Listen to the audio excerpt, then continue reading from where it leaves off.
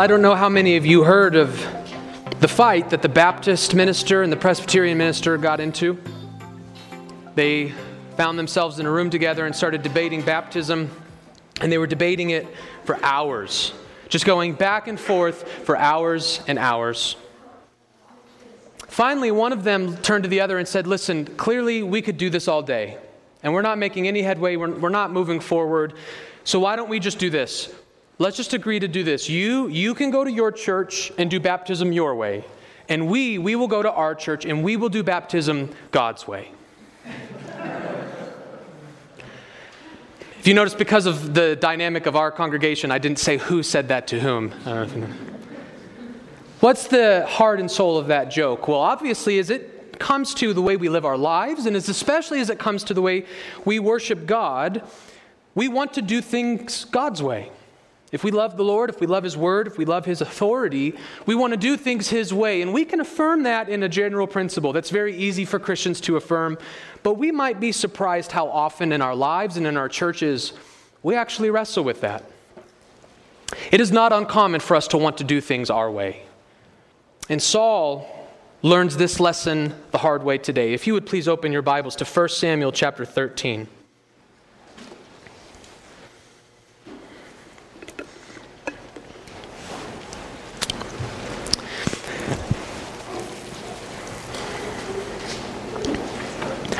First Samuel chapter 13. If you would read with me first verses 1 through 7, and I ask you to follow along, for these are the very words of God.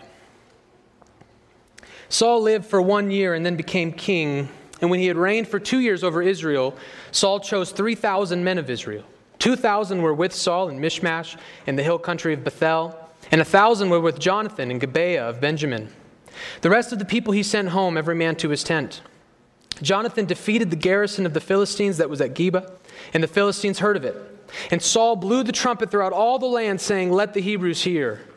And all Israel heard it, and said that Saul had defeated the garrison of the Philistines, and also that Israel had become a stench to the Philistines. And the people were called out to join Saul at Gilgal. And the Philistines mustered to fight with Israel 30,000 chariots and 6,000 horsemen, troops like the sand on the seashore in multitude. They came up and encamped in Michmash, to east of Bethaven. When the men of Israel saw that they were in trouble, for the people were hard-pressed, the people hid themselves in caves and in holes and in rocks and in tombs and in cisterns, and some Hebrews crossed the fords of the Jordan to the land of Gad and Gilead. Saul was still at Gilgal, and all the people followed him trembling. Before we really talk about the text, there's one important sort of, you could call it an academic point that needs to be made. And that is, when I first began reading in verse 1, depending on the translation you have, your Bible may have read very, very, very differently from mine. Now, I would love to preach a whole sermon on what we call textual criticism. Textual criticism is the field of study where the biblical manuscripts in both Hebrew and Greek and some Aramaic are translated, are compared and translated, and it's how we basically determine what the original Bible was, by comparing these manuscripts, and that is what we call the field of textual criticism. And obviously, that's a huge field. I by no means claim to be an expert in that field. I think I have a basic level understanding that I could teach for like an introductory class, and maybe we'll do that in this church one day. But this is a massive thing. And within the textual critical studies, one of the primary things you look at are what are known as textual variants. A textual variant is any time you have manuscript in any language, well, they have to be of the same language, but it doesn't have to be English, obviously, Greek or Hebrew. When you're comparing different copies of manuscripts together, anytime those manuscripts do not read exactly alike, if there's any difference whatsoever, even the smallest little difference, that gets cataloged and marked down as a textual variant. We have a place where the text has a variant from another manuscript. And so you will find that in all of our Hebrew, or what we call our Masoretic texts, our Hebrew Old Testament, we have some Old Testament in Greek and the Septuagint, and in the New Testament especially, as we compare all these Greek manuscripts, back then, and they didn't have the blessings of resources that we have, like dictionaries and the internet. And so there wasn't necessarily established way to define or to spell a word. There wasn't necessarily a perfect way to do whatever their version of punctuation was. And so the vast majority of variants we have in all of our Bibles, both Old and New, are absolutely meaningless. They're 100% meaningless. It would be like, to use an English example, it would be like if you read one book that never used commas and you read the exact same book that used commas. Technically, those two copies would have hundreds, maybe even thousands of variants, but you would recognize the text is really not being altered here. The vast majority of times our Bible has variations. It's overwhelmingly unimportant, which is a blessing. It's an incredibly encouraging and helpful thing. Every now and then, though, there are variants that seem to matter more to people. And 1 Samuel 13:1 is one of them. Now, I'm still going to make the case that this variation is utterly meaningless. Utterly meaningless. But because it's so popular, I just feel like I have to take some time on this. The reason 1 Samuel 13:1 is so debated is because our manuscript witness, when we look at all of the old manuscripts of the Old Testament, are all over the place on this verse. You'll notice the ESV, this version of the ESV reads, Saul lived for 1 year and then became king. What does that mean? Was he 1 year old when he became king? Believe it or not, some manuscripts say that. Some of the manuscripts say Saul was 1 year old when he became king. And so most of the people doing the copies realized this was somewhere on the copy line, someone made a mistake here. And guess what the oldest manuscripts that we have say? Our most reliable, what we call our Masoretic text, guess what the oldest ones say? Because your Bibles, your Bibles might say anything. I don't know. Some of your Bibles might say something like 42 years. Some of your Bibles might say, and by the way, both numbers are disputed. So ESV says Saul lived for 1 year, then became king, and then he reigned for 2 years. Was Saul only king for 2 years? We read through 1 Samuel, it doesn't seem like that's the case. So both numbers, your Bible might read something different.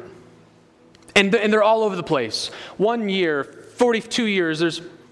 Guess what the oldest, most reliable manuscripts say? Nothing. They literally leave it blank. There's a blank space in the manuscripts.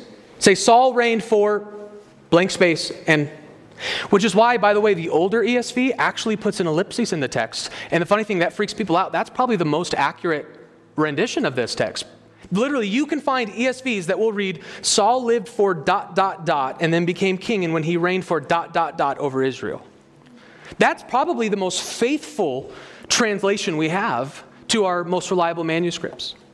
So what some commentators have done is we have other Bible passages that address Saul's reign, and so they've taken those and imputed them into the text, which is why some of our numbers are so different.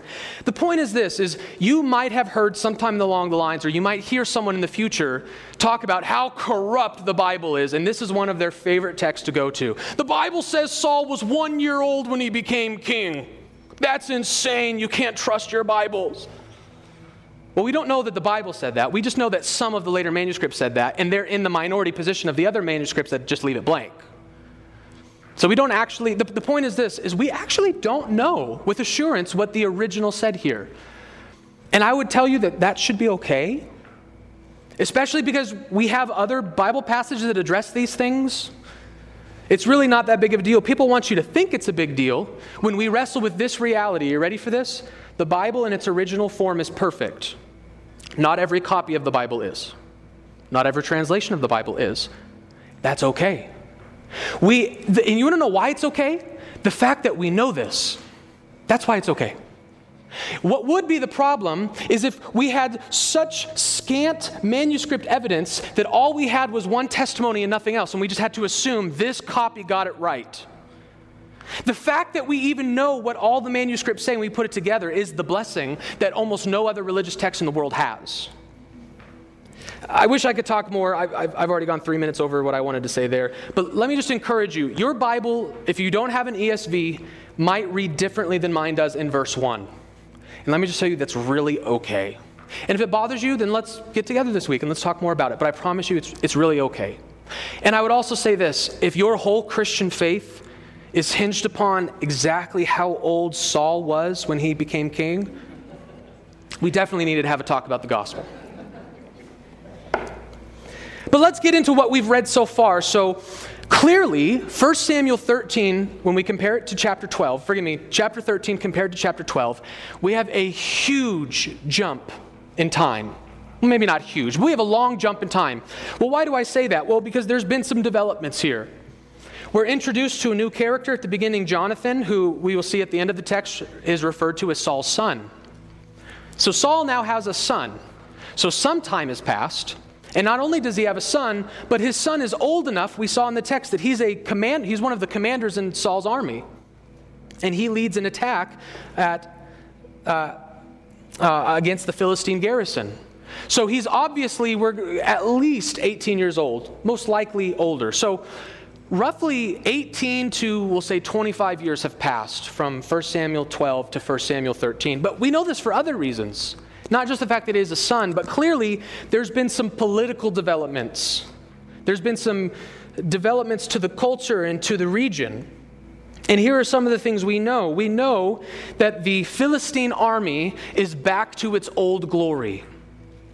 If you recall, at the beginning of 1 Samuel, the Philistines had a big army, and they at one time captured Israel, but God saved them and destroyed the Philistines and chased them away. Well, the Philistines are kind of back to their glory. They outsurpass Israel by a grand amount. Their army is described metaphorically as having more troops than there are sand in the seashore. They have a vast military army. And we even know that they not only outnumber Israel, but their weapon advancement is far superior to Israel's. Read what the end of the text says. We haven't read it yet. Look with me at verse 19 to the end. Now there was no blacksmith to be found throughout all the land of Israel. For the Philistines said, lest the Hebrews make themselves swords or spears. But every one of the Israelites went down to the Philistines to sharpen his plowshare, his mattock, his axe, or his sickle. And the charge was 2/3 of a shekel for the plowshares and for the mattocks, and 1/3 of a shekel for sharpening the axes and for setting the goads.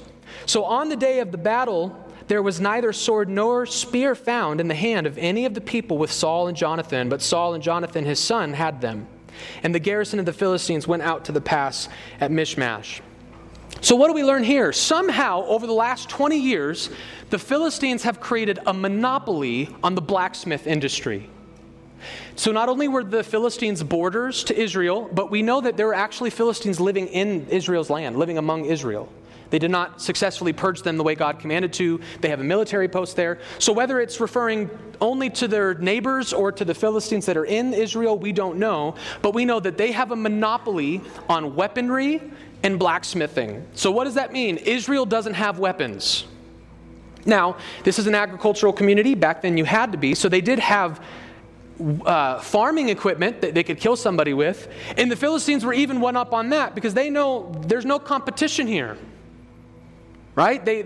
There was no helpful free market capitalism going on here to provide some competition. They had this monopoly. So not only are they not given weapons, but it's so expensive to sharpen their farming equipment. There's no competition. They jack up the prices that Israel goes to war with dull farming equipment. So Israel is outnumbered and outgunned. And in the midst of this, as we read at the beginning, Saul decides, even in the midst of all this, it's time to go to war. There was a garrison of the Philistines within Israel, and he had his son destroy that garrison, and it was a successful victory. And so what does Saul do? Do you remember what the text says in verses 3 through 4? Let the Hebrews hear it. They went through the land bragging about their victory. This did two things. His purpose was he wanted to muster confidence in the men. That's why, notice, he didn't even go to war with their full army. He wanted to show them, we can be outnumbered and still win. So he sent many troops home, and with a smaller army, Jonathan, his son, leads against the garrison, and they win. So Saul is trying to create confidence and hope in his men that we can win this. And so he goes around bragging about this victory. Well, obviously, the Philistines don't take kindly to this. They've been attacked, unprovoked, as far as we know. And now Saul is bragging about it. And the text tells us over the last 20 or so years, Israel continued to become a stench to the Philistines. They don't like Israel. Saul has provoked them, so it's time for the Philistines to go to war, and so they go all out. They bring all of their army to Israel. They bring everybody there. We even know that once they get there, they send out raiding communities. They send out these little raids throughout the land of Israel. Look at what it says in verse 16 and 17, 16 through 18. And Saul and Jonathan his son and the people who were present with them stayed in Geba of Benjamin, but the Philistines encamped at Michmash. And raiders came out of the camp of the Philistines in 3 companies. One company turned toward Ophrah to the land of Shaul. Another company turned toward Beth Horon. And another company turned toward the border that looks down on the valley of Zeboim toward the wilderness. So the Philistines have encamped in Michmash, and they're now sending out 3 different raiding parties to cover the land of Israel. So they've got this big army ready for war, and these little raiding communities that are wreaking havoc throughout Israel. And so Saul has found himself in the heel of a dilemma. And what do I mean by that? Well, I want us to read and really focus now on verses 9 through 15. Saul has found himself in a bit of a predicament now. Or forgive me, let's begin in verse 8. Speaking of Saul, it says this: he waited 7 days, the time appointed by Samuel, but Samuel did not come to Gilgal, and the people were scattering from him. So Saul said, bring the burnt offering here to me and the peace offerings. And he offered the burnt offering. As soon as he had finished offering the burnt offering, behold, Samuel came. And Saul went out to meet him and greet him. And Samuel said, what have you done? And Saul said, when I saw that the people were scattering from me, and that you did not come within the days appointed, and that the Philistines had mustered at Michmash, I said, now the Philistines will come down against me at Gilgal, and I have not sought the favor of the Lord. So I forced myself and offered the burnt offering. And Samuel said to Saul, you have done foolishly. You have not kept the command of the Lord your God with which he commanded you. For then the Lord would have established your kingdom over Israel forever. But now your kingdom shall not continue. The Lord has sought out a man after his own heart, and the Lord has commanded him to be prince over his people, because you have not kept what the Lord commanded you. And Samuel arose and went up from Gilgal. The rest of the people went up after Saul to meet the army. They went up from Gilgal to Gibeah of Benjamin, and Saul numbered the people who were present with him about 600 men. 600 versus thousands. And Samuel's not even on his side anymore either. Now, why has Samuel abandoned Saul? Well, we have to imply something in the text here. We know that apparently God commanded through Samuel that there would be a 7-day waiting period before battle, and that Samuel would come as the priest and the prophet and offer the sacrifice for the Lord's favor. This should sound familiar to you. This is exactly what God commanded to happen before Saul was anointed. So clearly God has established a pattern with Saul, that before anointings, before battles, there's a 7-day period of faith, and then you meet with Samuel and you offer the sacrifices. So clearly this has been established, and Saul is being held accountable for this information. And the text tells us that Saul was trying to be obedient. He gathered and he waited, and the 7th day came and he kept waiting. And he's growing impatient because things are not going well. The troops are scattering, they're fleeing. The Israelites are fearful, they're running, they're hiding. We read at the beginning that they crossed the fords of the Jordan to the land of Gad and Gilead. They're hiding in the caves. His people are cowering and abandoning him. The Philistines are pressing in. They've encamped in Israel. Raiding communities are going out. And he's sitting there twiddling his thumb, waiting for Samuel. Saul takes matters into his own hands. He disobeys Samuel's command and he offers the sacrifice himself.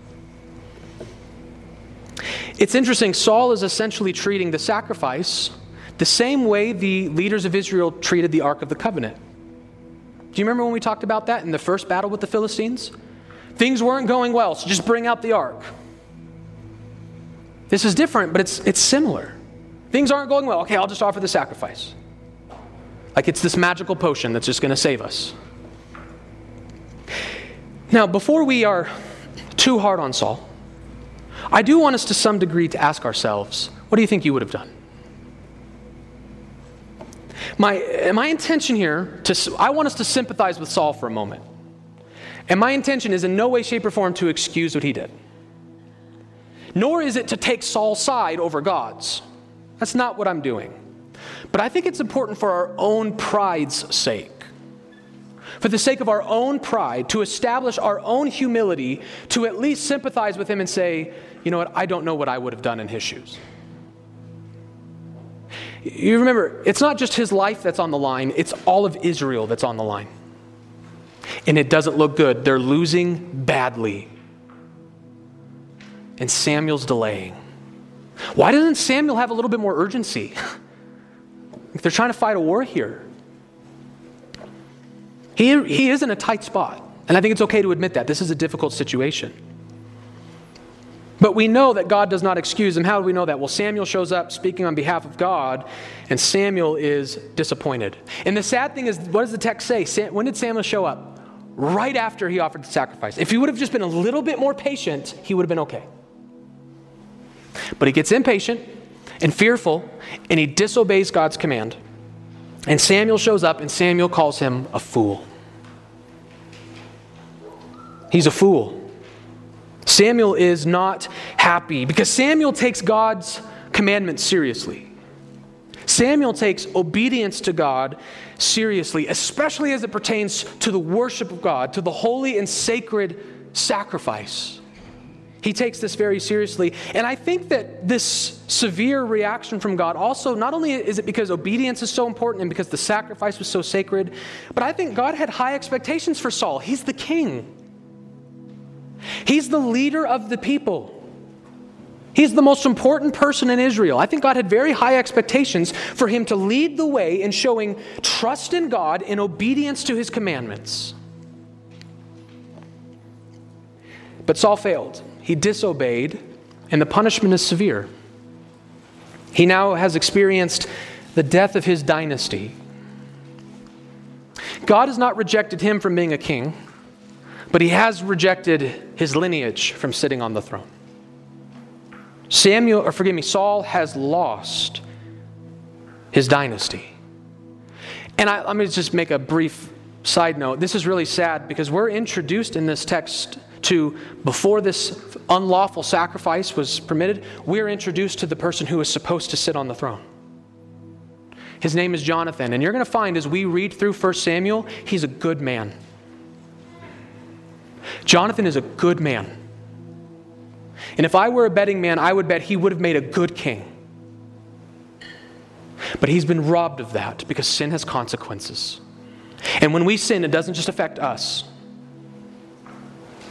It affects everyone around us. And here's one example of that. A good man named Jonathan has lost his right to the throne. The dynasty is dead. And the text tells us God's already got someone in mind. I already know who I want the next king of Israel to be. And the description of this man tells us exactly what Saul's problem is. We are now comparing Saul to this future king, who many of you probably know who this is about, because this phrase, a man after God's own heart, becomes an important phrase in the Bible. The New Testament uses it, but still. Just in case you don't know, that's okay. I'm going to leave you with bated breath. But there's another king in the line, and this king is described as being after God's own heart. So what was Saul's issue? What's the heart of the issue here? Saul was not seeking God's heart. He was concerned about his safety. He was concerned about the safety of his country. He was concerned about the war. And all of those things are okay to be concerned about. But there's something that should have been more of a concern than any of those things. What does God want from me? What is God's heart in this situation? Samuel did not, if I keep doing that, forgive me, Saul did not seek that. God wants a king who seeks his own heart. So he offers this unlawful sacrifice, and his dynasty is dead. There's three things that I want us to take from this lesson. This unlawful sacrifice, there are three important things that I think we can directly apply to our lives right now, right here, today. What do we learn from this sad story? Well, the first thing we learn, as I take a sip, is this. Number one, no sin is a small sin. No sin is a small sin. Why do I say that? If you are anything like me, maybe not. Maybe you're more pious than I am, and I don't say that insultingly. It very well could be true. But it's very easy for us in our human frailty to read this text and see this as one of the many examples in the Old Testament where God, from our perspective, overreacts. Right? Saul he's in a tough spot. Why can't God show some leniency? It's not like he rejected the sacrifice altogether.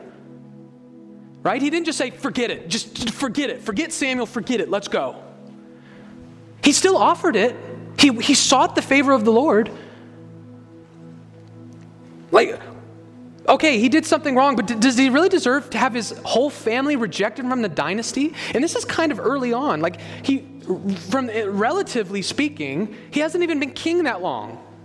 And so far, his track record's pretty good. He makes one mistake and he loses everything. Doesn't God seem to be overreacting? But I think we are reminded here that obedience to God is not a small thing. God is not overreacting, it's that our natural inclination is to underreact to sin. Now, let me be very clear. This is not to say that every sin is equal. That's not what I'm saying. That's a popular thing I hear Christians say. It's not true. The Bible is very, very clear that the day of judgment will be rendered according to works. People will be repaid for their deeds. Hell and heaven alike will not be equal experiences for people. There are some sins that are worse than others. This is clear not just on Judgment Day, this is clear in God's Old Testament law. Notice God, even in the Old Testament Israel, they had different punishments for different crimes. There were some crimes that were so serious it's a capital offense, kill them. But God didn't just say, listen, all sin is equal. If someone has a sin, kill him. No, the whole principle of the eye for an eye, what does that recognize? Not everything is equally bad. If your child steals some bubble gum from the grocery store, that's a serious thing. We need to sit down and we need to have an intervention. If your child murders their sibling, I'm handling that very differently.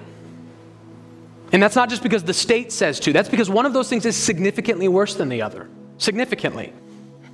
So I'm not saying that all sins are exactly equal, but what I am saying is that all sins are very serious. There is no such thing as a small sin. So in our minds, we don't want to have small sins versus big sins. We want to have big sins versus really big sins. But they're all serious. They're all worthy of horrible judgment.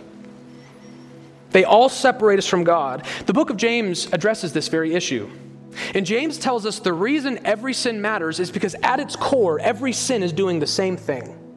And it's all disobeying God's law. No matter what sin you commit, you're doing that. You're disobeying a holy God. James says this, for whoever keeps the whole law but fails in one point has become guilty of all of it. Now, why would he say that? Well, he explains in verse 11, for he who said, do not commit adultery, also said, do not murder. If you do not commit adultery, but you do murder, you have become a transgressor of the law. So what's James's argument? No matter which law you break, no matter which of God's commandments you break, you're ultimately doing the same thing. You're breaking his holy law. Everyone stands before God lawbreakers. So it doesn't matter what sin you committed, every sin makes you a transgressor of the law. And that means every sin makes you worthy of separation from God.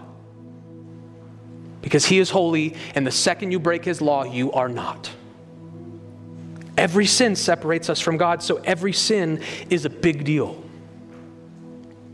And so I would encourage us to do this, and this is not me speaking at you. I am included myself in this, okay? But I think we all have to confront ourselves with the very unfortunate reality that in the Christian life, it is very easy for us to create a whole list of what some people call respectable sins. It is very easy for us to have sins that, yeah, we know they're wrong, but we don't really take them that seriously. We're not really trying to repent of those things.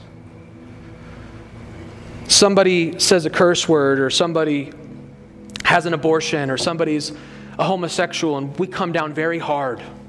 These are evil, don't do that. and then we spend the rest of our day gossiping about our church members. Peter describes some of the enemies as their God is their belly. Gluttony is a sin. How many Americans do you think repent of gluttony ever? There are a whole host of sins, myself included, that just quite frankly, we're really not that bothered by them. In our own lives and the lives of others, we really don't care. What do we learn from 1 Samuel 13? We should care. And so I would encourage you this week to look inward and start to ask yourself, what are some of the respectable sins in your life?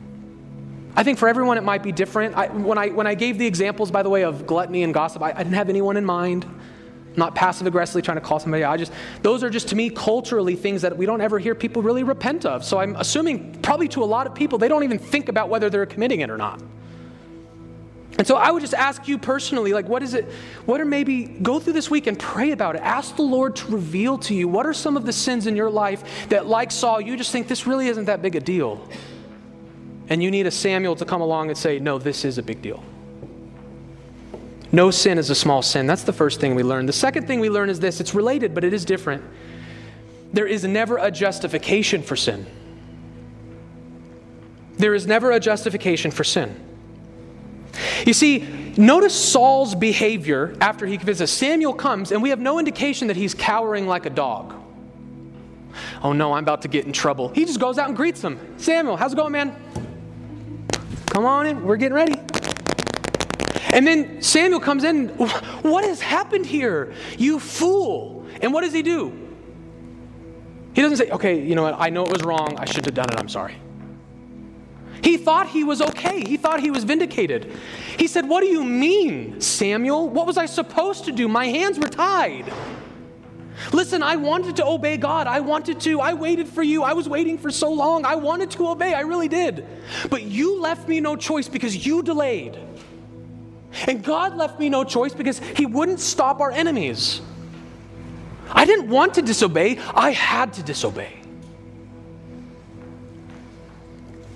He's got an excuse. He has a justification. And does that make Samuel go, oh, now that I think about it, you're right. I probably would have done the same thing, actually. I'm sure God understands. Samuel doesn't buy that excuse. And guess what? That excuse might even make a lot of sense to us. Like I said, I don't know what I would have done. But nonetheless, we learn that there's no excuse. But this is what sin loves to do. When we are engaged in sin, it is so our conscience knows it's wrong, but our minds almost never do.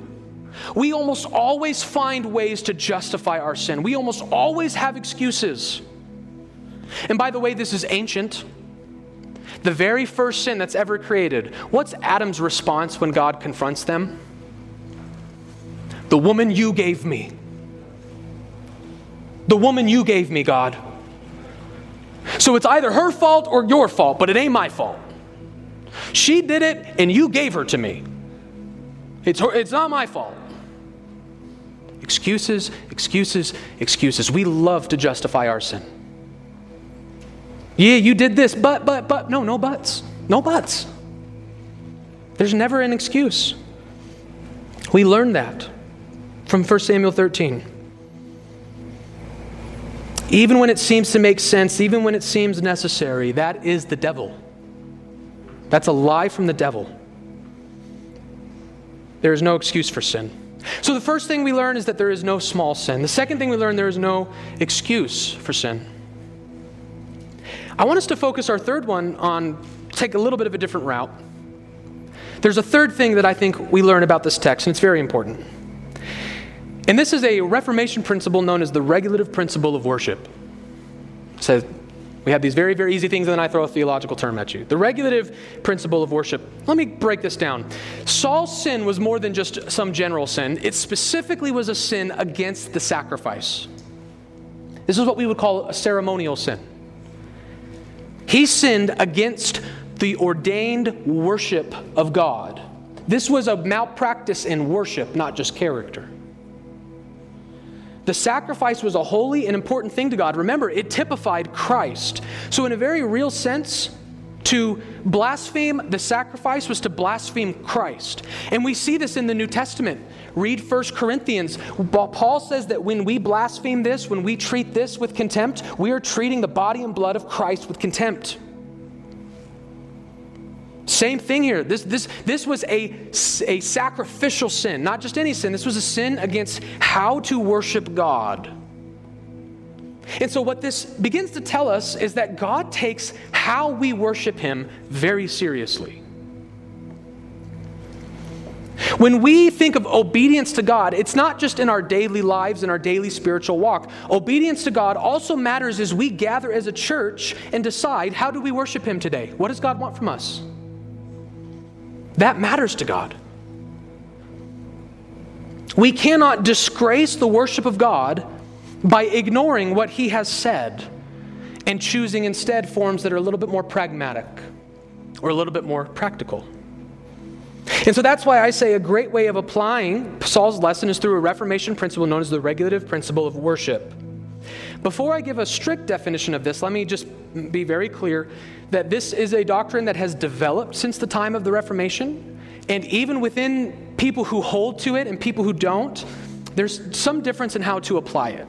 So the reason I say that is, if you were to go home, Colin used this word, I want to go home and research it. You might look it up I don't know if we do that. I don't know if we apply it this way. That's what I'm saying. There is some gray area on the borders. But there's a heart of the RPW that I think is crucial and I think all Christians need to be prepared to embrace. Let me give the technical definitions and then break down into its heart, its kernel.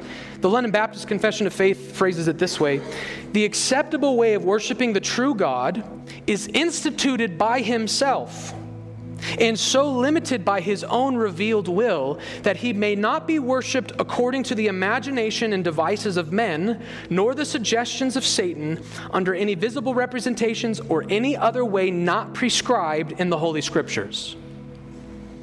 How do we break that down? It's essentially saying this: how does God want you to worship Him? I don't know. Open up your Bible and ask Him. Ask Him. Don't make it up. Ask Him. We don't want to make up ways to worship God. We want to pursue Him. We want to pursue His Word and ask God what He wants from us. We want to worship God as God Himself desires. This is a clear principle established in the Old Testament. We debate the regulative principle today, but no one can debate it in the Old Testament. In the Old Testament, it was very, very clear. God meticulously, painfully dictated very small details of their worship. He told them how to build the temple, how big it needs to be, how tall it needs to be, where everything needs to go. It was meticulous. You must do this. So meticulous that Saul was not even permitted to do the sacrifice himself. That's not his job. He did the sacrifice. He probably even walked through it exactly as Samuel would have walked through it. But he messed up one key ingredient. God meticulously gave them, this is how you worship me. And it was a serious thing to say, that's a little burdensome. Yeah, God, this is kind of overkill at this point, don't you think? Now, there is a difference between Old Testament worship and New Testament worship. And I readily grant that we have more freedom in how we worship God in the New Testament than we do in the Old. I readily grant that. As a matter of fact, the brilliant minds that began our conversation about the regulative principle also admitted that. Let me prove it with a quote from John Calvin. John Calvin gives us his definition of the regulative principle and then admits there's some flexibility to it. He says this: if the papists plead, and let me also say, when we translate John Calvin into English, we typically give these kind of high language. Sometimes it's kind of hard to understand, but I promise I'll give to you the Spark Notes version. But it's just so beautiful, I want us to hear it. I just love the way he writes. If the papists plead expediency for all of their ceremonies, I ask, are they better judges of what is expedient than God Himself?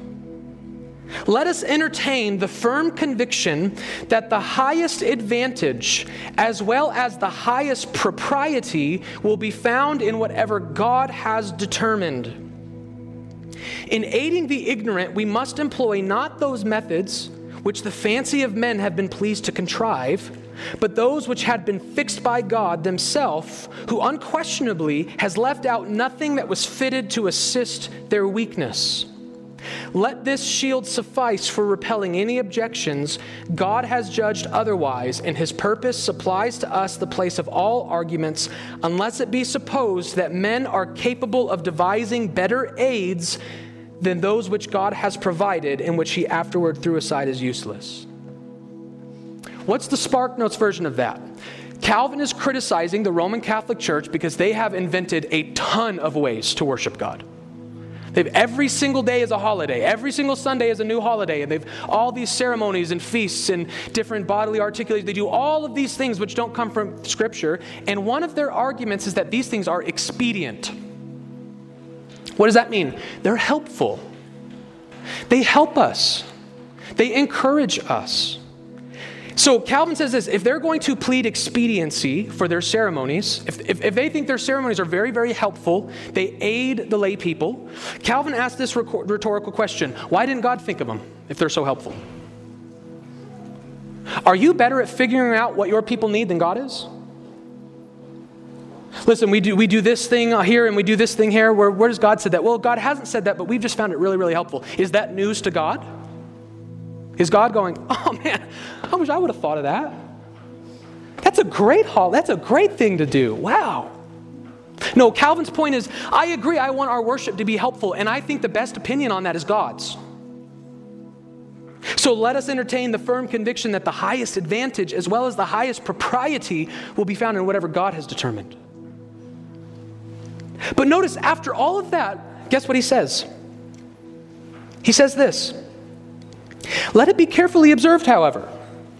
Paul does not merely say that the yoke which has been laid upon the Jews is removed from us, but expressly lays down a distinction in the government which God has commanded to be observed. So what he's saying there is, it's not just that the Old Testament sacrifices and rituals are gone, but a whole new form of how to worship God has been implemented. And in that form, we do have liberty that they didn't have. That's why he says this: I acknowledge that we are now at liberty to all outward matters, but only on the condition that the church shall not be burdened with a multitude of ceremonies, nor Christianity confounded with Judaism. Now, you can think Calvin's contradicting himself. That's totally fine. My point here is not to hold up Calvin as the infallible interpreter of God's word, but it's merely to say this, that there is flexibility in the regulative principle of worship because the New Testament gives us freedom. The New Testament says things like, one person considers one day holy, others consider all day alike, so be it.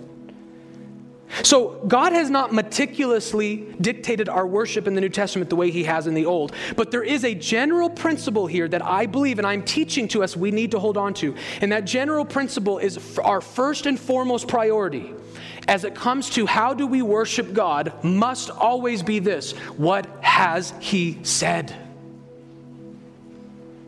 We do not want to show up on Sundays and get together in a committee and determine what we all enjoy. How do people like, what's going to bring more people in the church? The regulative principle is essentially teaching us this, that when we ask questions like, well, what works? We're asking the wrong question. The right question is seeking after the heart of God. What does God want from us? Why is this so important? Because I would argue today that many of the battles, the church wars, the worship wars happening in evangelicalism ultimately boil down to far too many churches who put pragmatism, practicality before the Word of God. And that's Saul's mindset. What did Saul ultimately say? I know I'm supposed to wait for Samuel, but it's not working. It's total pragmatism here. It's not working, so it's time to do things differently. Obedience to God just doesn't work in this context. And this is exactly the mentality that many, many churches have. You know, you shouldn't sing hymns because they're old and boring. And studies show that churches who switch from hymns to contemporary music double over a 6-month pace at a far higher rate than churches that don't. Hymns don't work. Theologically sound music doesn't work. It's not practical. It's not pragmatic. So you know what we say? you and your surveys can go kick rocks. I'm not interested in what works. I'm not interested in what's practical. What has God said? God tells us to sing, and He tells us what our songs need to do. He tells us what our songs need to accomplish. So any song, whether new or old, whether hymn or not, if it doesn't accomplish what the Scriptures tell it to accomplish, throw it out. Even if it's the most popular song on the CCLI index, throw it out. We are not interested in what works. What has God's Word said? Now, there is room, by the way, because let me talk about this freedom issue. God has not, like I said, He has not dictated every single thing we do. So there is a place, hear me out, for pragmatism. I'm not saying all practicality, all pragmatism thrown out the window. Let me give you one example. We start our church at 10:30. Is that wrong? Why not 9? Why not 7? Why not 4 p.m.? What's our first question? What does God say on the subject? You scour through the Scriptures, He doesn't say anything on the subject. He tells us what day to worship on, the first day of the week. That's the apostolic principle. So we worship on the first day of the week, but He doesn't tell us the time. He doesn't dictate that to us. So guess what? We have freedom to choose. If we wanted to, we could meet at 3 a.m. But guess what? That wouldn't be practical. That's a burden on families with small children. That's a burden on me. So don't hear me saying there is room for us to be practical and pragmatic in the New Testament. But it's a matter of priorities. When we have a clear word from God, that's our priority, and then we fill in the gaps with pragmatism. What many churches today do is they have a clear view of pragmatism, and then they fill in the gaps with God's Word. It's out of order. Do you want the mind of Saul or do you want the mind of Samuel? The mind of Samuel says this: when God has spoken, when He has told us to do something, we do it. And I don't care if it doesn't work. Saul's mind is, this isn't working. I know God said it. It's not working. Let's not do it. And I think from that, now we need to have the reasonable conversation about when we start inventing, well, let's worship God like this, let's worship God like this, let's worship God like this. We need to say this, okay, we might be allowed to do that. We have some freedom here, but we need to ask this question: do we really think that if God really wanted us to do this as a church, He would have left it out of His holy sufficient word? That's an important conversation for us to have. So the three things we learn from 1 Samuel 13 and can apply to our lives right now is, number one, there is no small sin. Number two, there is no good excuse for sin. And number three, we need to worship God as God has instructed to us to worship Him. We must worship God as He has instructed. So always choose God's word over your own intuitions, pragmatic conclusions, and desires. Never take obedience lightly, and always, both in the church and in your personal life, seek the heart of God. How does God want to be worshiped today? How does God want to be worshiped throughout the week? How does God want to be worshiped in our churches? May we as a church and as individuals continue to seek the heart of God.